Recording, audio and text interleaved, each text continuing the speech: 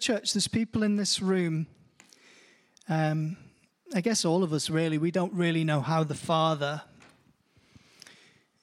feels about us. If you did, it would change the way you live. If I did, it would change the way we live. The Father is not looking for performing seals. He's looking for sons and daughters. And I just want to share a little word before we go into communion on the idea of recreate. Recreate. I hope this works. That was the t-shirt design. That was a treasure hunt. Scripture that I want to read to you is as follows. Mark 6, verses 30 to 31. That's us doing, in a sense, what this scripture is teaching as a family. Last half term in Scotland on a secluded beach. It says in Mark 6, 30 to 31, the apostles gathered around Jesus and reported to him all they had done and taught. Then because so many people were coming and going, they did not even have a chance to eat. He said to them this, listen church, come with me by yourselves to a quiet place and get some rest.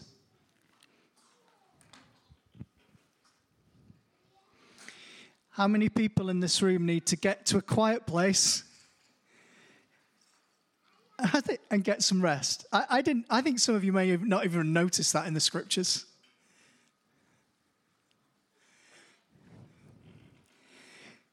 I'll mention where we are over the last 30 years in our society and how things shifted in the mid-90s and changed our world forever. But let me read that phrase again with you. With Jesus, come with me by yourselves to a quiet place and get some rest.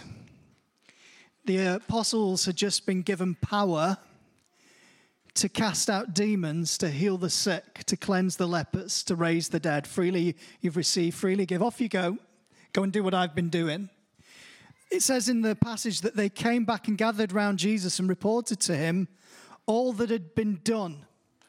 You know, in ministry or in life, when we are on our high points of celebration with all that we've done for God or all that we've achieved in life, it's very easy to get hooked on the adrenaline of success, hooked on what society celebrates, which is this sense of, look what I've done, God. Look what I've achieved, people around me.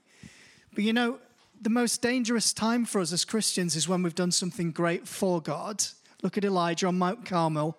He goes away to the desert, wants to take his own life. Very common amongst God's leaders. And in Scripture, Jesus too went away to the desert after he was filled with the Spirit. And the enemy goes for that which is successful. Anyone seen that in their journey? And so Jesus is teaching his team how to cope with the mountaintops and the valleys of the normal Christian experience.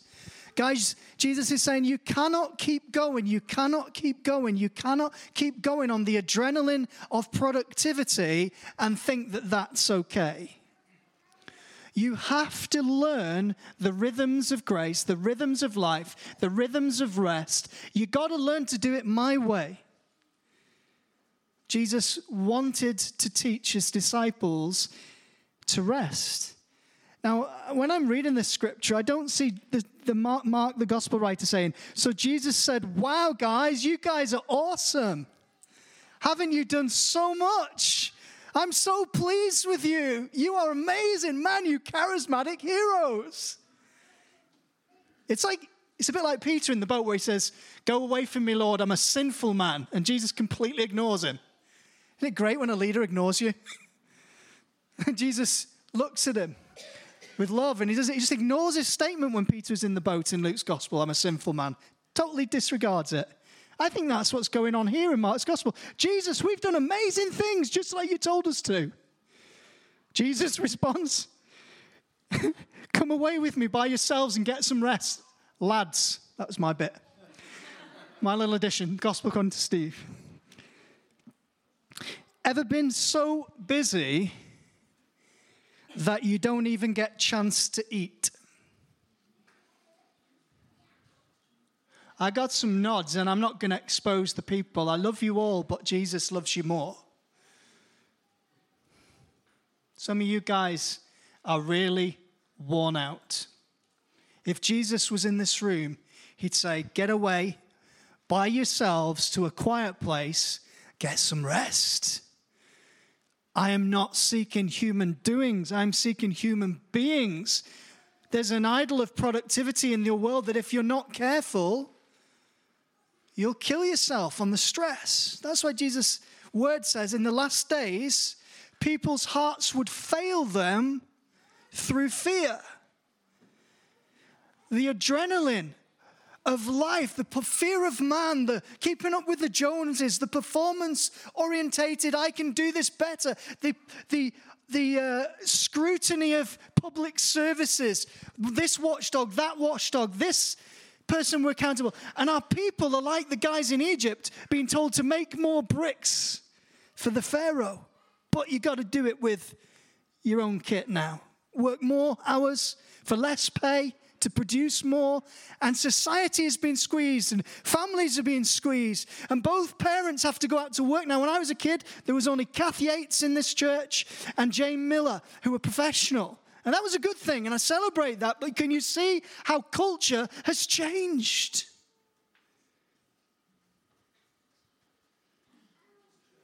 Society has shifted.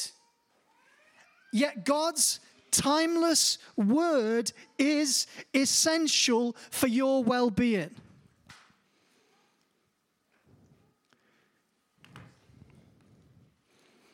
Once upon a time,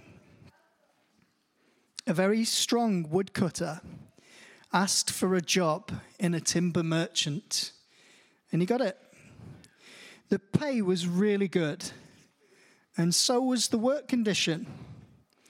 For those reasons, the woodcutter was determined to do his best.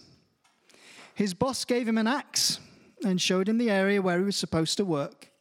The first day, the woodcutter brought 18 trees.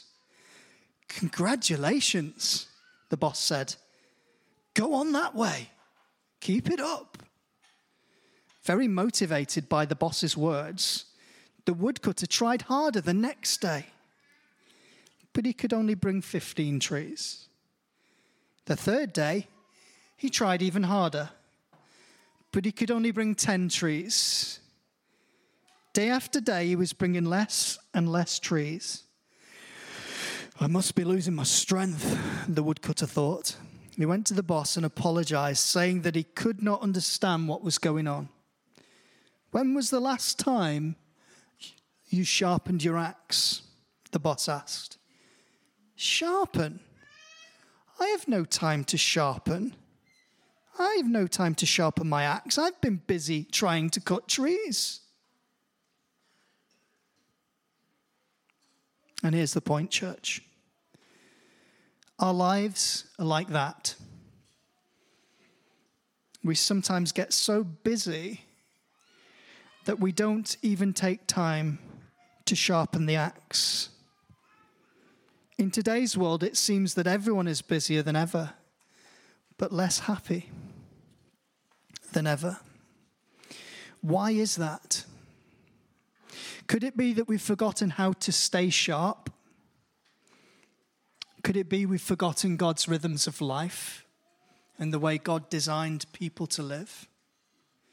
There's nothing wrong with activity and hard work, but we should not get so busy that we neglect the truly important things in life, like our personal life, taking time to get close to our Creator, giving more time for our family, taking time to read and have fun. By the way, Jesus is behind all of that. We all need time to relax or chillax.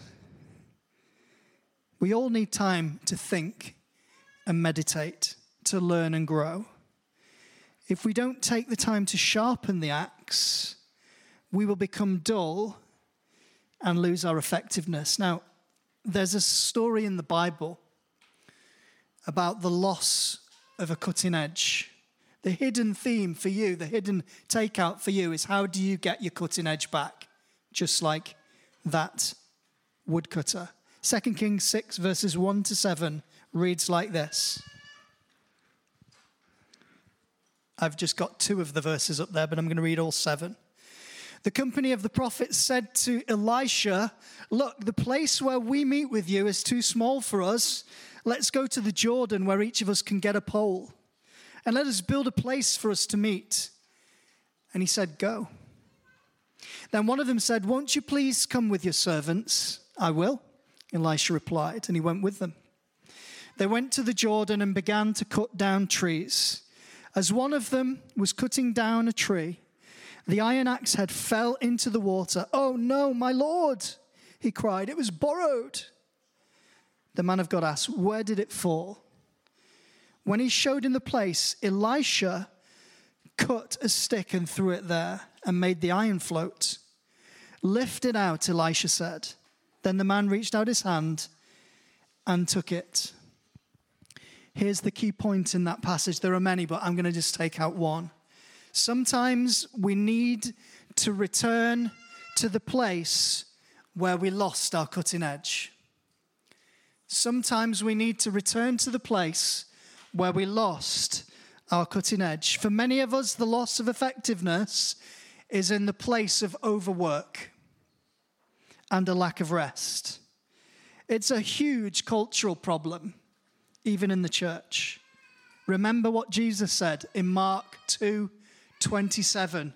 The Sabbath was made for man, not man for the Sabbath. In other words, God instituted rest, guys, a rhythm of 1 day a week for you to recover strength to become able to do life well the following week. The context of Mark 2:27 was the disciples, how very dare they, walking in a field of grain and feeding their hungry bellies with the tops of the grain because that was not lawful in the law of the Jews. And the religious elite was saying, you can't do that. It's not lawful on the Sabbath. Jesus cuts across all societal conventions, all religious constraints and said, hold on a minute, guys, you've missed the spirit of the law. You're so bogged down in the letter of the law, you miss the heart of the love of God. You just do not understand it. You divide your dill and your mint and your cumin. And you put burdens on men's backs that they cannot contain and carry. You religious hypocrites, you whitewashed tombs. What are you doing to people? He liked pleasing people, of course, Jesus.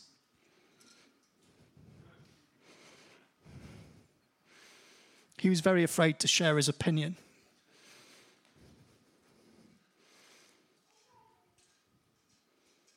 God is love.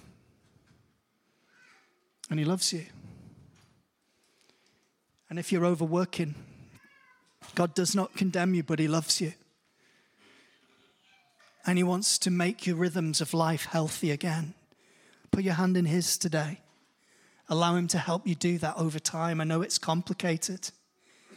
But may we work on that together as a church family. We've probably got that wrong in so many areas. There's so much we could change. But we're learning. And we're moving. And we're trying to follow Jesus, who is the light of the world. And we'll never walk in darkness while we have him, the light of life. Do you know in August 1994, I remember it. I remember the uproar on the news. 26th of August, 1994. Remember it to this day. The uproar and the outcry from the church and those traditionalists who saw that Sunday trading would be damaging for society.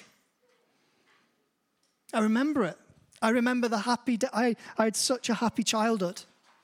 I had such a happy childhood in the 1980s when there was snail mail and a beautiful primary school, now called Newfold, St. James's County Primary School back in the day. Happy, happy time. And then something of a shift happened in the 90s to where I see kids today put under more pressure than A-level students at the beginning of their high school. A shift happened. Coincidental to Sunday trading laws. The year before the internet was birthed, the World Wide Web, 30th of April, 1993. I remember dial-up. Do you remember that? In the internet suites at university. People spending a whole day downloading an image. But in with the internet came the electronic mail that killed the healthy, slow pace of life that we had in the 70s and 80s and before. You'll remember decades before. And so now people we carry our office in our pocket and people want a response now. Not in a week, Don't pretend this society isn't pressurizing you and your family. And don't pretend that it's against God's best for your life. I'm not asking you to go and buy a cabin in the woods and start getting your own water from a river. But I am saying put your hand in Jesus and ask him how to fix, over time, the problem of the frenetic pace of life that you and your family have lived under probably for the last 30 years. A shift happened in the mid-1990s.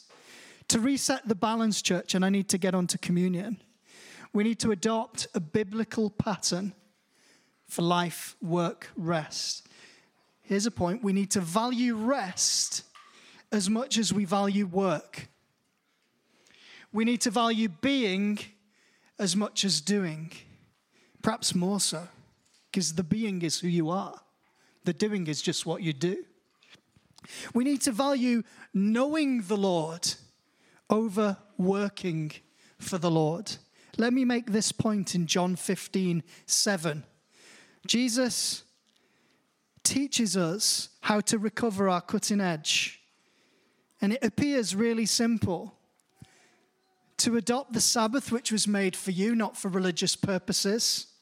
And secondly, to prioritize one thing.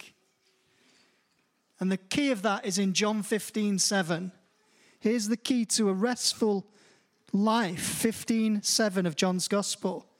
Its parallel scripture is in Matthew 11:29, which I'll make a statement about ever so briefly now. Jesus said, "My yoke is easy.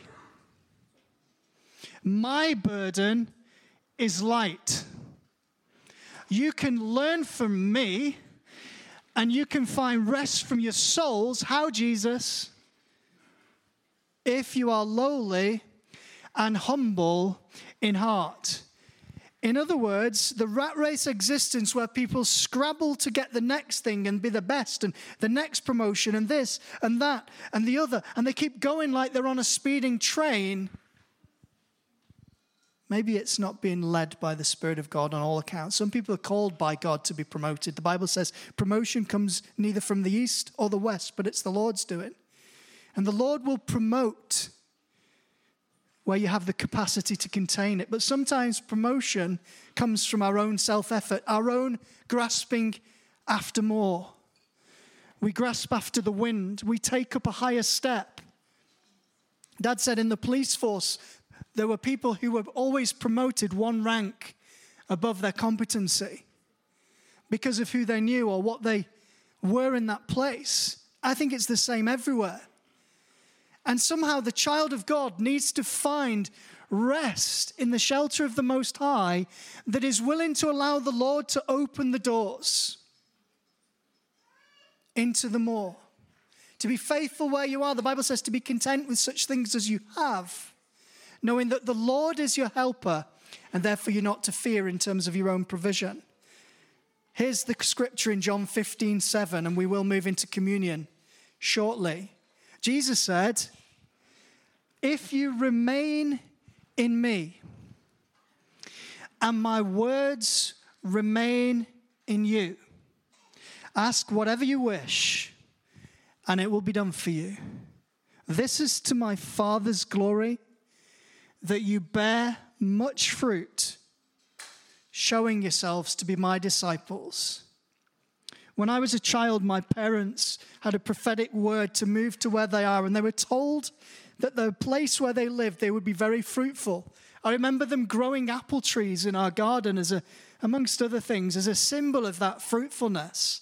And I used to look at those apple trees as a kid, and I never used to see any of them, any of the branches, any of the apple. I mean, I know we can't really talk to trees, so we don't know. They might have been. Some people do. I never saw the branches doing this. Never have to try to produce.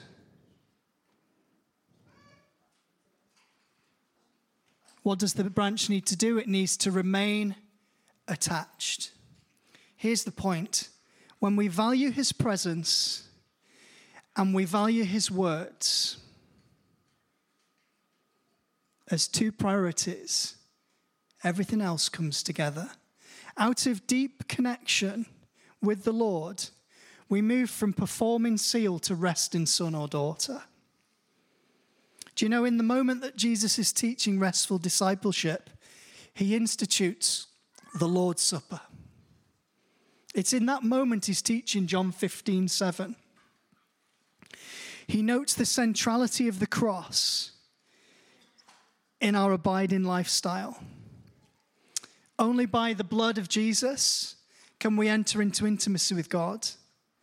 Only through the cross can we be adopted into God's family that contains his heavenly DNA. A peace-bringing, love-soaked family likeness that can only come from God. It was the peace that Jesus displayed in the storm while sleeping in the boat. It was the love that dipped his bread with his betrayer. It was the teaching that said this world will be full of trouble, but that his followers should take heart because he has overcome the world. All of that was said in the context of Jesus giving his discussion on restful discipleship. That if they abide in him and that they learn to rely on his words and take his words seriously, they will become productive. I think sometimes we've moved away from the source of his voice. We've moved away from the sense of his presence. We've moved away from obeying the last thing he said and wonder why he stopped speaking to us. And the Lord is calling us back to a place of simple obedience. If we don't do the things we know, why would he tell us more? And so when you come to the table today, and I know John and Caroline have asked people to step up and be stewards here, they'll bring this stuff to you. Your prayers, I believe, should be on restoring your intimacy with the Lord so you can learn to live in the rhythms of his grace, not just obeying the Sabbath, but prioritizing being over doing, prioritizing him over your work for him. And then out of that intimacy in your working life, in your family life, in your church service, the Lord will birth things like the fruit from a tree. Amen.